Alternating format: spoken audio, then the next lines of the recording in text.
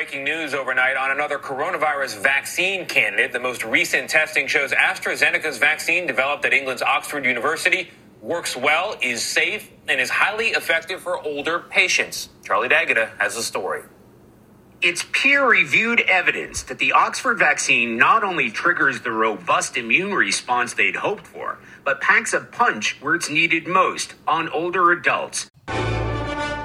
In 1874, the British government passed a series of laws called the Regulation of Public Worship. A lot of people cared an awful lot about church back then. True. On one side, people wanted more ritual and ceremony. Order! On the other side, they wanted mostly none. In the midst of the battle, one minister, a rector in London at a church called St. George in the East, had stopped a practice whereby people who volunteered in church services could avail themselves of liquor from the rector's cupboard before and after the service. The Reverend King closed the cupboard. We have opened it again. Welcome to the rector's cupboard. Order! It's November the 18th, is that correct? Indeed it is. We're doing a hosts-only episode now, which means we have no specific guest. We try to do this from time to time just to kind of collect ourselves. Yeah. And it seems like we all need collecting. It's kind of like a nice like, little therapy session. Yeah, because it's like, I can be fine 1 minute, and then the next minute it's like, no, I need some collecting again. And so now we're going to gather and collecting. chat. We should have a podcast. And we hope everybody else cares what we have to say. Well, yeah, just that people would listen and go and just identify with that feeling maybe and see us kind of, hoping for this. It allows the audience to be like our non-anxious presence. Like, yeah. Right? Well, right. We get to say whatever we want, and they're really good at just listening and nodding their heads. Right. And maybe, or they're anxious. Or they're anxious. And they're hoping that like our conversation here will really help, which it might. So they're like silent therapists. This is what I'm saying. Yeah. So slightly more invested though. So thank you those who are listening for listening to us while we lay on the couch. Yes. Is that what you're saying? That's really awesome. Thank you.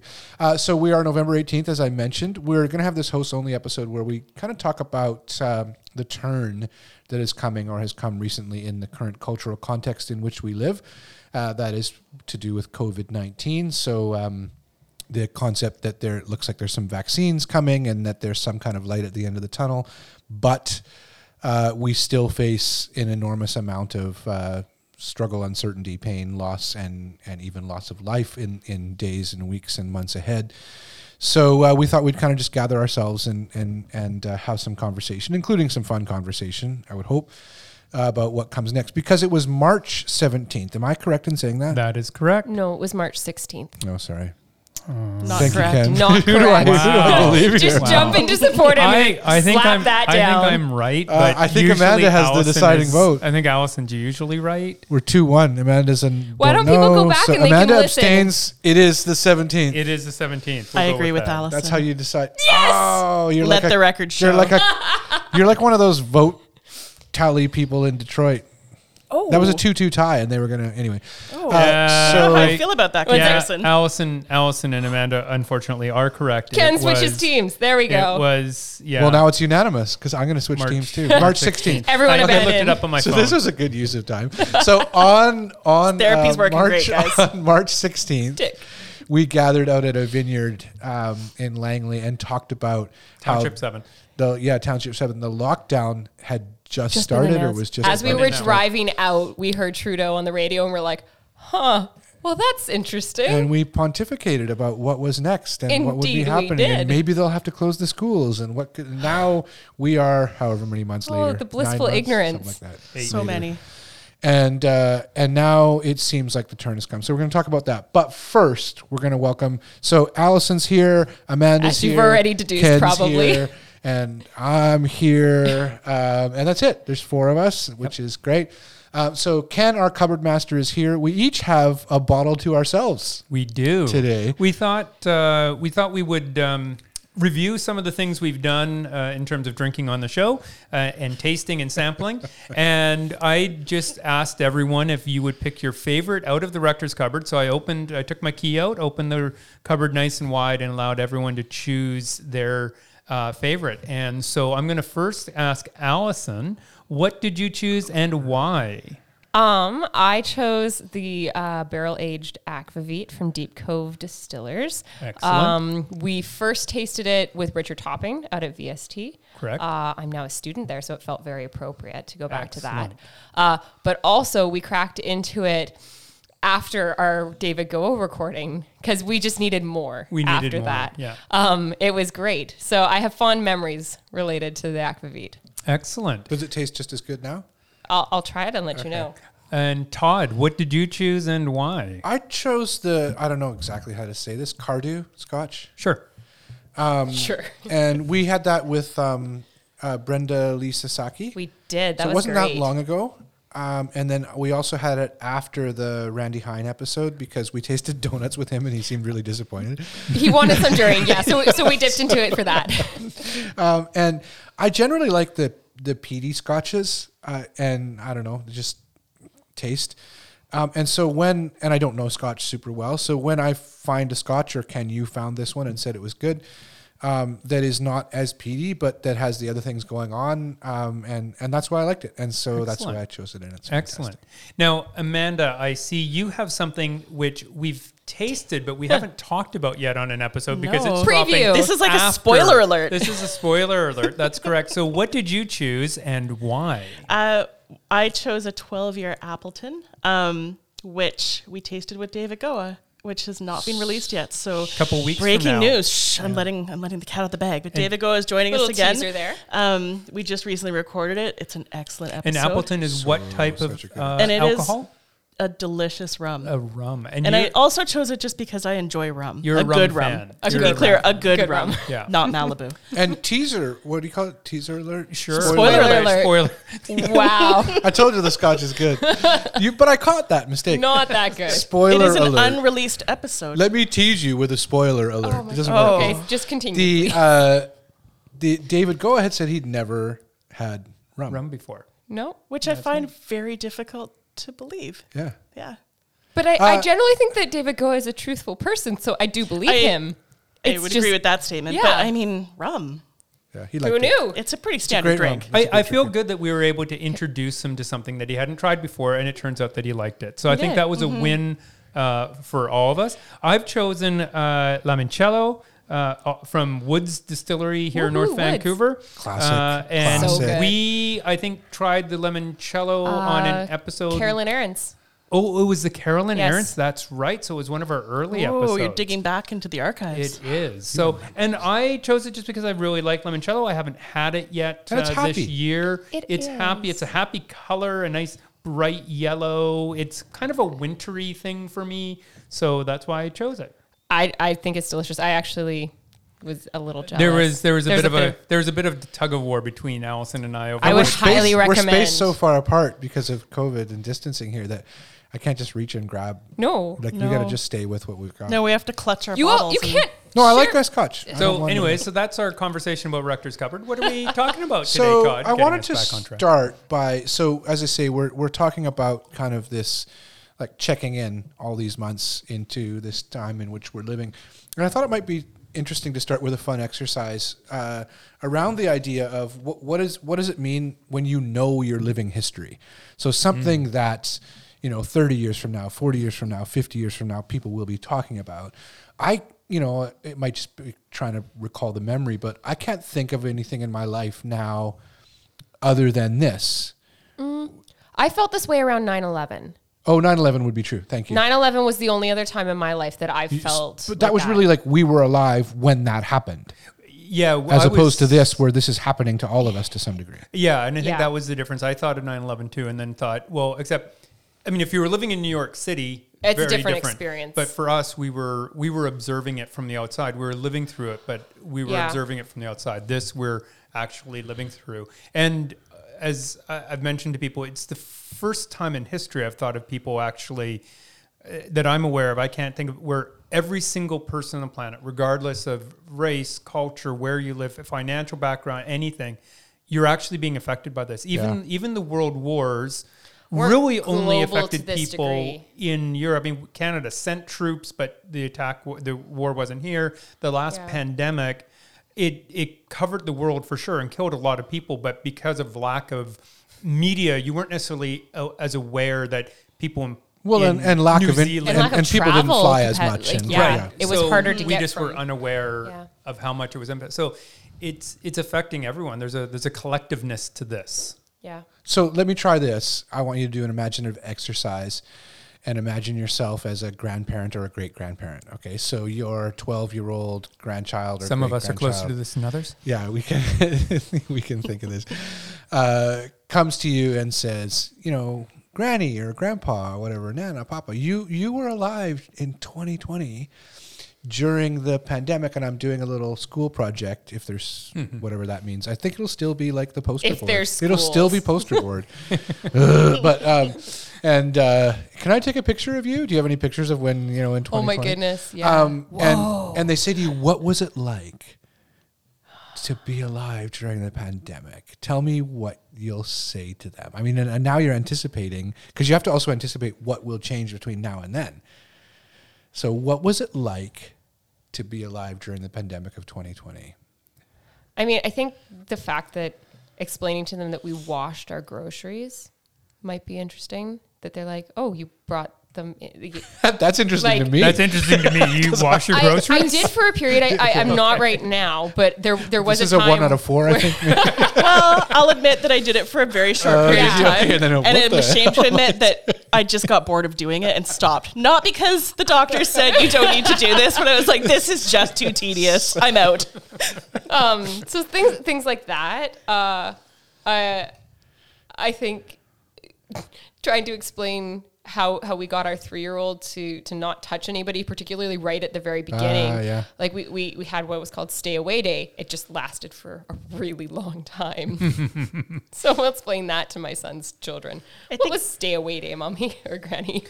The one that I think is interesting is the contact tracing apps that they're creating. So here in BC, it's Have you not guys actually used any of active. them? I have. I've got both the BC app and the Canada app. And what's supposed to happen They're is not that working yet. Correct. Yeah. But what should happen is with Bluetooth, if you come near someone who has self-identified within the app of having been tested positive okay. for COVID, then you should get a notification that you've been in the vicinity Yeah, of and they're somebody. using these all over the world, like South Korea and places. That, yeah. So that strikes me as something that probably will be a story. Right. I think I'll tell the young student, whoever that may be, The wee whippersnapper. that first of all, I'll make some stuff up. That's on brand. Like, Wow. Let me mess up your history project. Your teacher gets just this. for fun. What? But I think for some, I'll also tell about the stickers on the floor. Like stand here, and how quickly people adapted to Stand here. lineups Waiting with outside. huge spaces between, right? That what else, Ken? I think for me, a couple of things that popped to mind. One is the masks, like just the people actually wore masks. I mean, maybe that's going to be something in the future, 20 years from now when I have grandchildren or whatever. Maybe that'll be true. But the masks, I think to the not, you wouldn't be able to come to visit me. Right. The not being able to visit, Right, 'cause it'll be people, in a home visit that you're doing this, Because yeah. I'm going to be living. You're in- just I'm assuming gonna be- Ken's going I'm into gonna be a living home. at my care home I've been working at for the last 15 years. I'm Maybe just you'll get a Stays there, discount. Transitions into a room. Staff discount. work part time, live full time. So I think that's a big part of it is the social isolation that came as a result of it for so many people is another thing. So yeah, those would be the two things: the masks and the social isolation. I think really stick out. Yeah, it is interesting when you look back at the photos of 1918. One of the things that's interesting to me is the similarity. Oh yeah. We're supposedly so much more sophisticated. We haven't come that far in 100 years. And The most effective treatments we have are the same Wash your hands. ones Stay as away. last Now they time. didn't ever have a vaccine. Is that correct? No. It just went away. So a few years. And they did do masks. They just Yeah. had beaks. Well, not So, all. you know, our way masks back have in the evolved. day, Oh yeah. my gosh. And We- now they're thinking that in the United States, there's a possibility that even with the vaccines coming later, that they may face more deaths than during the 1918 pandemic, which was apparent. I think I've got my numbers Yeah. right, around 600,000 or something, and they're getting close to 300,000. Well, I mean, now. I wouldn't be surprised if that was the case. I mean, firstly, I think that there's more population Yeah, and more- more And density. population density. But you yeah. also have the travel. So people go and they carry it with them. I also don't think that and I don't know about this. This is purely assumption. I don't think that in 1918 masks were as politicized as they are now. So you have a lot of people who aren't taking I steps. actually have read some articles Have they? that they were. Okay, I am interestingly. totally okay. I've with seen things saying, Yeah, and there were reports of cities that kind of in the middle of it declared that it was over, even though it was Philadelphia not. did that. Wow, that's eerie. And there were parties in the streets, and then of course there's a resurgence of the disease, and so there is a little bit of I don't know that it repetition was of attached history. as much to the polarization of politics. Right. It seemed right. from what we're I'd seeing read. But there today. was still this push against Yeah. wearing masks or doing the things that you need to do in order to stop the spread. It's interesting also to me how quickly we forget history, or especially history that we don't know or we didn't live, even if we learn it. That, like you were mentioning, talking to your father-in-law about the Second Narrows Bridge. So Yeah. around here, one of the main bridges that, well, tell us this story. Well, he was saying that his family has been on the North Shore since the 50s, I think actually late 40s. And his his dad worked at the port, and he was on his coffee break when the Ironworkers Memorial Bridge crashed. When they were it fell, when building they it. were building it. It wasn't called the No, Memorial that Bridge was at that point. Yes, Second the second Narrows. narrows. The second narrows. There's Don't part wanna of the work on that span that bridge. fell, and A lot of people, number of people died. yeah, no, and people that he knew that were in his community that were working on it. And he also talked about, because I asked him what kind of the biggest things historically around here, and he talked about the Highway 1, the upper levels highway Yeah. going in. The thing that he seemed most happy about with that is the neighborhood bully's house got relocated. So he got to have some... To bully other people. I suppose so, but it helped Murray out. I think that's what, like, you're pointing to one of the things that's in my mind, and it's almost, I guess you'd say, a prayerful thing, or what's our responsibility, or what does it mean in a kind of sentimental, even sorrowful way to carry the memory of difficulty. So there are people who would, when they drive over the Second Narrows Bridge, that would be maybe not every time they drive over, but they would think of that a lot. If they lived at that time, they would think. Well, and there's part where history has location, and I've experienced very physical, visceral responses to things like that. I've had it at the hospital that I had my surgeries in. I still get nauseated when I drive by it. But also 4 years ago, almost to the day, 4 years ago, we went to Belgium and visited a bunch of sites that my husband's grandfather had been at when he was fighting in World War II, where he had lost his legs. We went to the exact spot, and there's almost like there's a memory in the land, and I've never experienced Remembrance Day the same since. It changed me. What's that cultural memory going to mean, in our time for us through this? There's always that, how much longer is this going to go on? What's the cost that we haven't seen yet going to be? Ken and I, in working in churches and pastoring and stuff in the years that we did, there's a spiritual concept. It comes from a book, and then it's in various different places, but that many listeners would be familiar with, called Dark Night of the Soul, which is, spoken about centuries ago.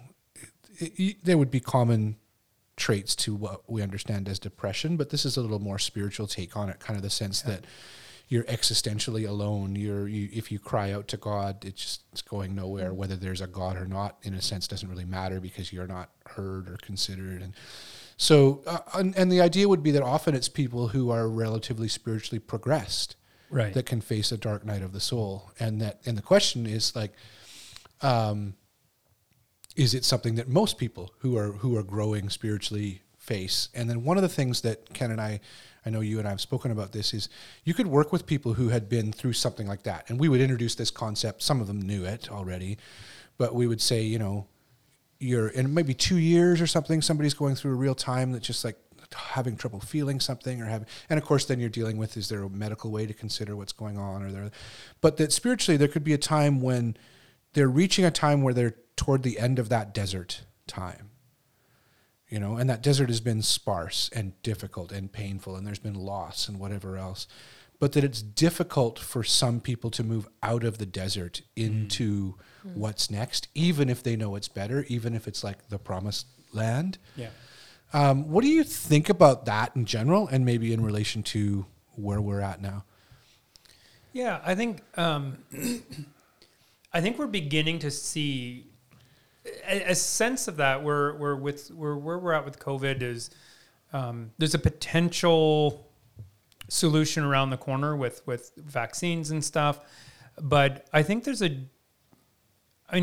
sense of optimism, but it's a very, very cautious. Yeah. Almost like we're trying not to get ourselves too excited, too worked up, too hopeful.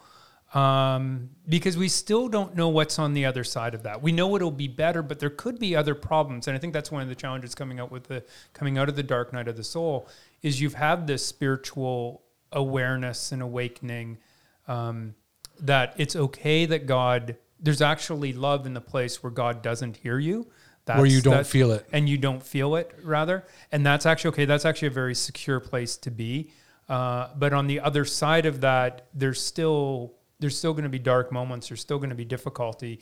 It may look different. I think that's somewhat where we are with COVID is even if there's a vaccine, we know there could be complications from it. Yeah, and there's a vulnerability you face when you are entering a time that is, by all description, better than what you've lived through, whether it's this kind of cultural, pandemic that's happened, not cultural, but this pandemic in our culture that's happened in our world.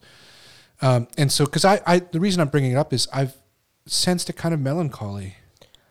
Yeah, I think that I re-listened to our episode from March 16th, and there was kind of this attitude almost of, okay, well, this is going to be bad. We said it could be a few months, like that's what I got to clear my calendar for a few months, but we kind of had this collective feeling of, okay, let's put our head down. We're going to help each other. We're going to get through this. And there was almost an optimism in that. And I think that there's a fatigue that's happened where there's a lot of people who are like, this isn't a few weeks. This isn't a few months.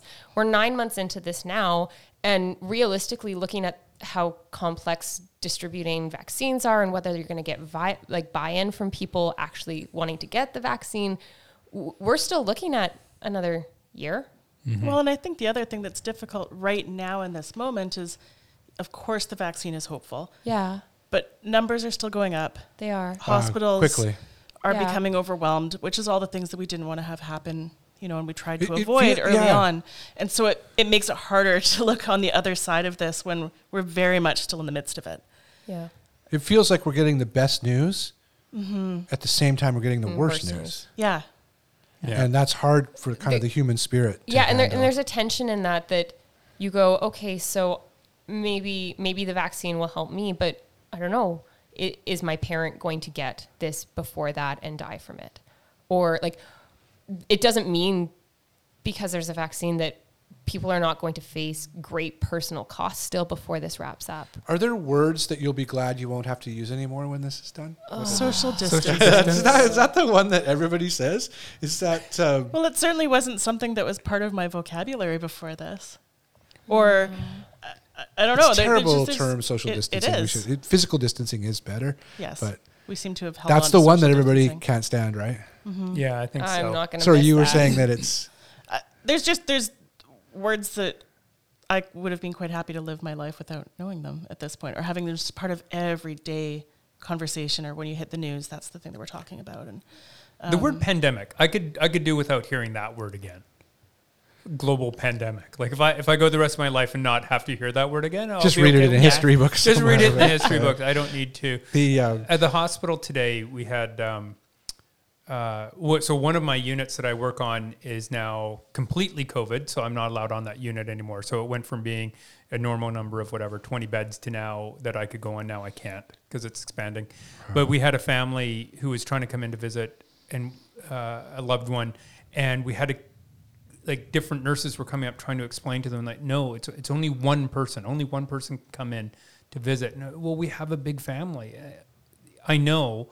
But the rule is only one person for 2 hours can visit. You can take a phone and you can, but they want to see everyone. And it was just almost, it was really hard. And then the nurses afterwards just went, I hate this part of it. no. I hate it. Oh, yeah. I mean, none of the nurses, I mean, to speak up in defense of nurses, they're not wanting to enforce these rules. Like, there may be the occasional nurse who for some reason chooses nursing for money, but I don't think they get paid enough for what they have to go through. But most nurses, like, they genuinely they want to care for patients. They want to help families deal with the difficulty of having a sick or injured family member. And they can't do that mostly. There's got to be so much frustration amongst the whole entire medical field of just feeling like there's so much that they can't do right now. Yeah, I've seen it in talking to, It's got to Ken, be you have family exhausting. in circumstance working in hospital. Allison, you do too. I was talking to a friend of mine. I was telling you guys this, that last night, and she's high up at the hospital locally, and she just seems spent, like tired. But what seemed most disappointing to her, and I listened to some of the clips from when we spoke a number of months ago as it was just starting, and it's hard for me to say things like this, but if I'm disappointed in anything, it's actually at how, like, early on, another thing is like we're all in this together. It doesn't really I thought we'd be all in this together a little bit better than it's turned out. We had this article from the Washington Post about this this county health director. She's a nurse in Missouri. And it's a really, really hard article to read because she's just, like you're saying, Allison, she's just trying to do her job. It has to do with public health. She's getting threats. People are taking pictures of her kids in the park. People took saying a picture they're of her watching her without her mask. One time she was in the park, distanced from everybody, and they were like, put it on social media, and she's hypocritical, and she's a communist, and she's whatever. And so she's wound up quitting her job and finding another nursing job that, she still wants to be feeling she's making a difference, but she's just too tired of all this. It's, there's a couple things in there. One is that she talks about, like, at this meeting, right? You guys saw 100 people like showed community up to this meeting. And it was doctors and nurses giving their time to say, okay, here's what we need to do as a community, and here's what and they were all shouted down. Yeah, they're booed off the stage. Yeah, and the very first person coming in, when they said you need to wear a mask, and he just turned around, not even kind of politely like, oh, no, thank you, just straight up, no. Yeah. I go to this church. Yeah, I come into this because a very church building meets in this building, and we don't wear mask. the mask. That's devastating for like, and at least social distance. No, we don't. No, he refused to. Actually, he says, "Hell no, I won't." Is what it's quoted in the article, and it's disheartening. She talks about how the board put in a mask mandate, and they actually found out that there was 6% less mask wearing after the mandate. So people basically went, nobody's gonna tell me what to do, right? That's how they kind of reacted. And then she said the board went ahead with a mask mandate, and it went down. And that was from that same meeting. One of the things that struck me in the article, because it just, you feel the emotion, as she was witnessing this, people shouting down the doctors and stuff, she was taking notes for them. And she said, I saw that my hands were shaking. Yeah. I mean, you think of people who, and it's not just nurses who I would say are on the front line. Like, we've learned through this who essential workers are: grocery store workers, bus drivers, teachers, people who, but as a frontline person, you think of the personal risk that they're taking. Nursing is a difficult profession to begin with. It's hard. My mother-in-law is a nurse, and the kind of the physical and the verbal abuse that she'll take from patients, most of them with compromised mental health or dementia, but not all. But like, that's on a regular basis, and that's not necessarily even from families and stuff. And she's had pushback where she's had to try to tell people, no, I'm sorry, you can't go in and visit right now. Like, we can't do that. And there's a lot of like vitriol, I don't know how else to say it, that's like spewed. The thing that's so difficult to reconcile is it was only a couple of months ago that people were coming out at 7:00 and banging on pots and pans and thanking doctors and nurses. I don't know if they were doing that in Missouri. Missouri, perhaps not, but there is an attitude shift. that's happened. Do you think I that's think- linked in with like this fatigue of I think just so. want this to be over? I think so. I really do. I think there's a big sense of fatigue. I think there's still a sense that, it's only, whatever, 700 cases today. We have a province of 5 million and it's only 7. So I think there's a sense of, this is serious, This but it's is not no big deal. People are Well, saying it's no big deal, but it's there's a lot of other consequences to what we're doing. I think that's part of it. Like there's the mental health consequences. So is it worth it to be doing all these things because of the mental health consequences that people are facing and stuff like that? So I think there's an exhaustion. I think people are looking for excuses or whatever to get around it. But I think the mental health one is a huge one. The isolation, especially in seniors' homes, is huge. I definitely see that, and I've seen some of the impact of that in my own family circles. But what's disheartening to me is how quickly this became a political divide, and that, and I say it with some kind of sympathy that people, if they identified themselves as on one side of that political divide, many of them quickly rushed to being anti-mask and anti-whatever, because that's what their side did. And I say that not with judgment on those people, but kind of a sense of, it makes sense in a way to make that move, but it's such failed leadership. I was going to say, I blame that on leadership. Yeah. There probably would have been pushback no matter what.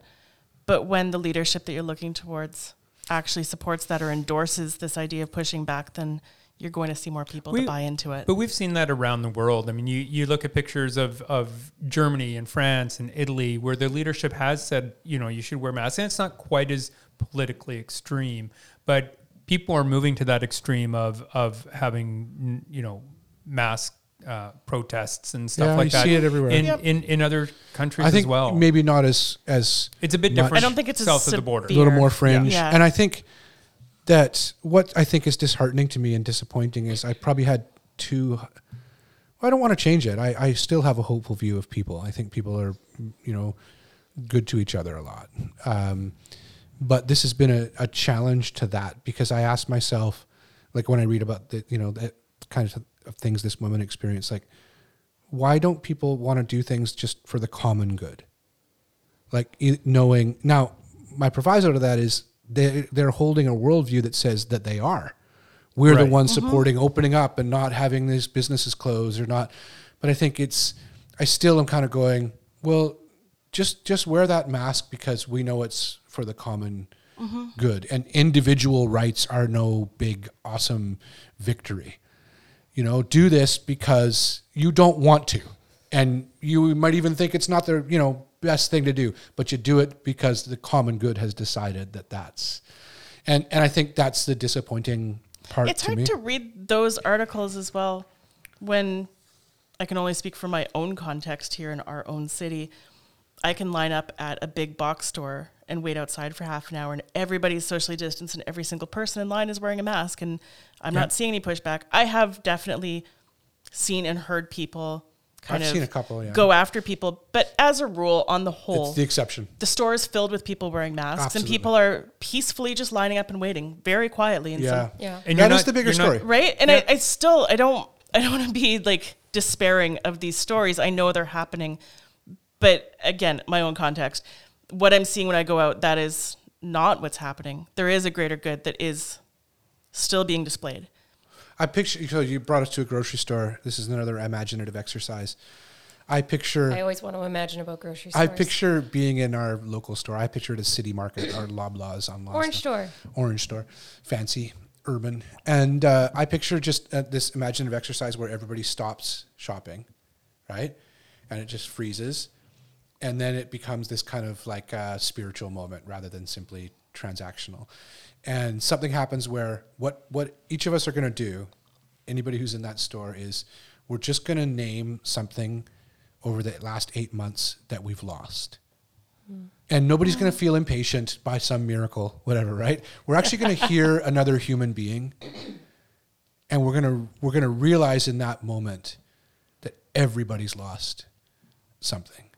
And then you'll hear somebody say something pretty severe, that they lost a loved one or whatever, or that And that, could we get back to that sense of what it is that brings us together? Producer Rick told me a couple of things around these things in the last couple of days. Sometimes he can speak in the language of West Wing clips and scripts. And he says he heard one lately that Toby, who I think has COVID himself now, Richard He does. Schiff, right? He's actually hospitalized right now. That he was thinking of an old episode where Toby was talking about something like this. It wasn't a pandemic, but it was some other thing where there were these ignorant people, you know what I mean? And they were holding back something that should help the world and do whatever it is. And Toby had a line where he said, how long do we have to wait for these people?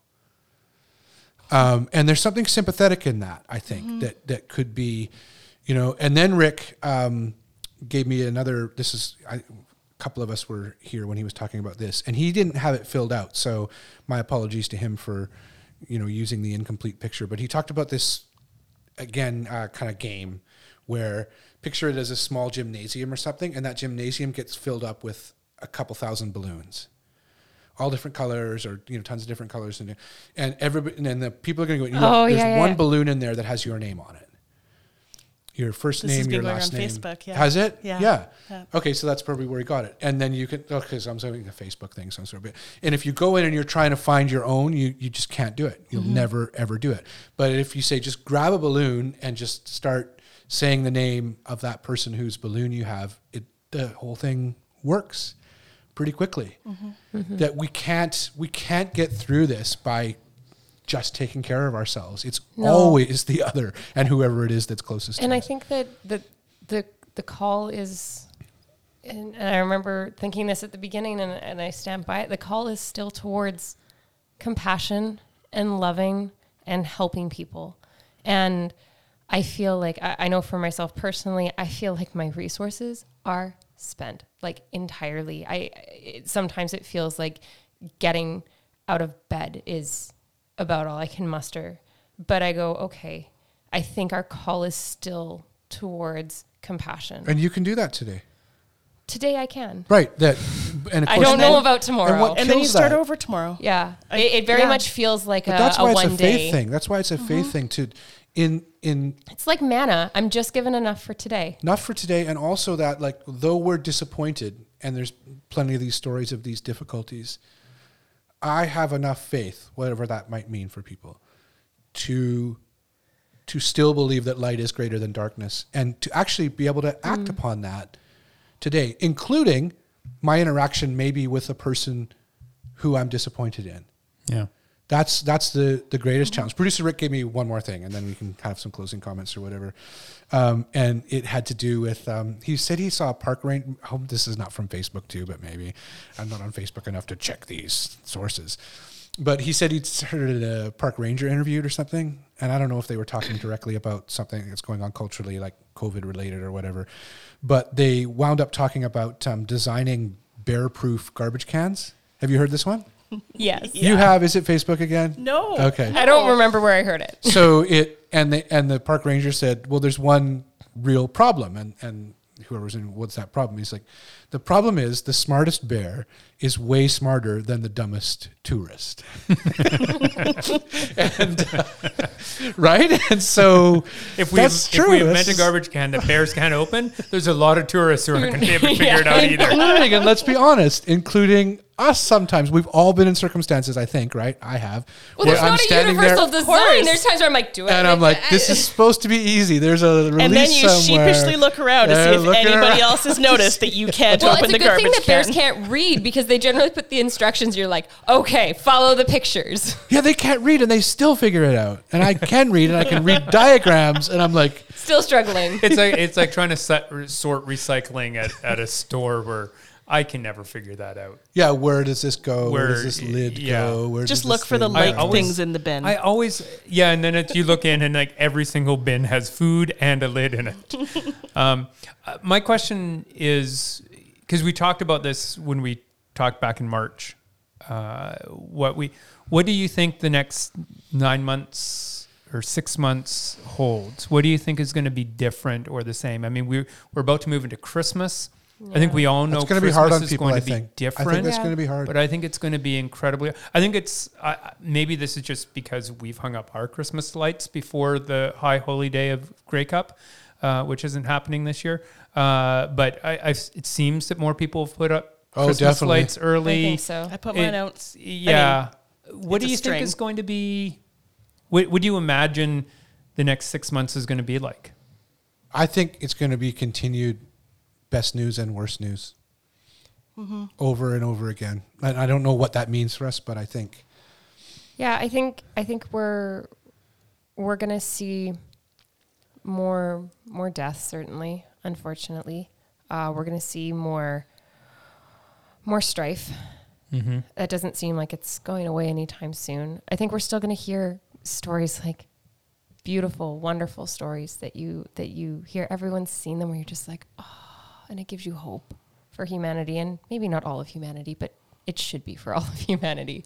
I think it's all going to be there, and I think that because there's been resources that have already just been depleted by how long this has been drawn out thus far, that those are going to be experienced in very big pendulum swings. Like the highs are going to feel high, and the lows are going to feel devastating. I mean, as I read this article in preparation for today's episode, I was nearly crying.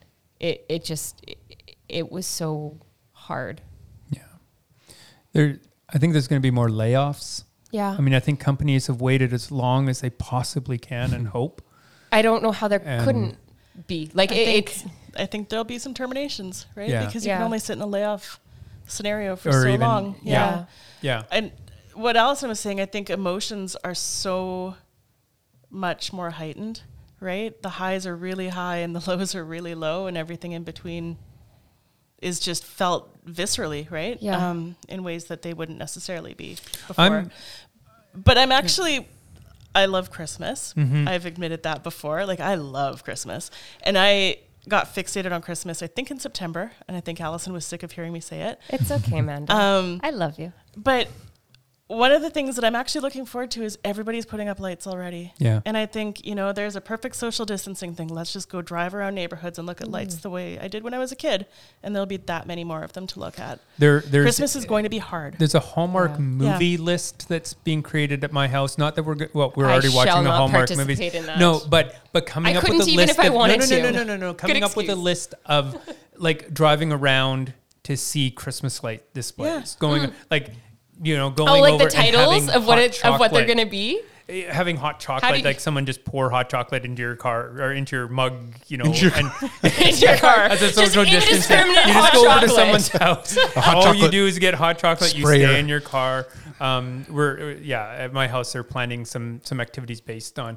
I think I'm looking forward to hearing the beautiful stories of Christmas, like people finding ways to celebrate, to make sure that the neighbor who they know isn't going to be able to get out to see their family or have family come over, that somehow the people in the neighborhood are going to notice them in a way that maybe they hadn't before. That's the hope. Right? And go over and do something and whatever it is. I'm really hoping we're going to have some beautiful stories. I think of those, one of the things I think that I feel as a sorrow is for people, and whatever this term means, good people, whatever.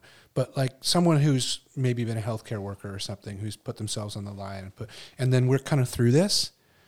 And you see this sometimes in narrative things like in movies. I think at the end of Mississippi Burning, there's something like this, like where someone takes their life who wasn't involved in the horrible crimes that were going on and but what they felt was the pain of the human condition. So I'm already kind of thinking and praying for those people who were through it, but they couldn't get over the disappointment in some of these human things, right? And some of the trauma that they endured. Yeah, and so, but I think to end on that light, that Christmas, what better time for stories of light overcoming darkness? And of course, it's always hopeful. It's always like prayerful, even for people who don't, Well, and in Christmas, pray. the story of Christmas isn't entirely like this easy story. Like that's where I'm finding rough. hope this year. It's a hard story. There is a very pregnant woman riding on a donkey to way the hell out there, and there is Caesar going around killing all the babies. An edict to And you look at, there's so many parts of it that that I go, how much more human is this But story? It's the incarnation. I feel like dawning of light. Like incarnation means something different to me this year, and you look at how the most meaningful way that God interacts with His creation is to become a created being. That you go there. Christ comes in solidarity, and I go, how much better could a message possibly be than that in these times of uncertainty, in these times of pain, intense pain and stress, that God is with us. So what does incarnation look like when we are being asked to be socially or physically distant? That's a great question. And yet I think, what does it look like when distance is what's important? And so we're going to do a Christmas. We are. I'm really episode. looking forward to it. But in the meantime, we will also, and that'll just be fun, looking at Rankin Bass Christmas shows and various things, and meaningful stuff as well. But Ken, we'll carry this question. I think that's a good question. That for Allison, from what you're saying, again, it's almost prayerful. I want to know we're not alone, and then I am hoping, praying for myself and others that we would be able to see light. Yes.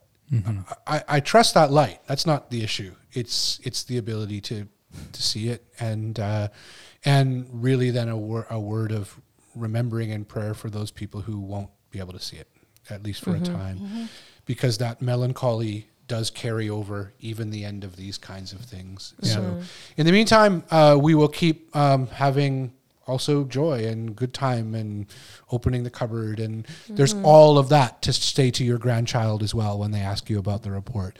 But you know what? We did these things too. And those are the stories that last. And those are the ones that make the poster board at the local school, at the fair, when they say, my grandpa lived through the pandemic. So bless you all. Thank you so much. And thank you for listening. And we lift up a toast. 2020 is almost done. Over. Almost over. Who knows what 2021 we will don't know. bring. It couldn't possibly get worse. Oh. Put that music on quick. Thank you.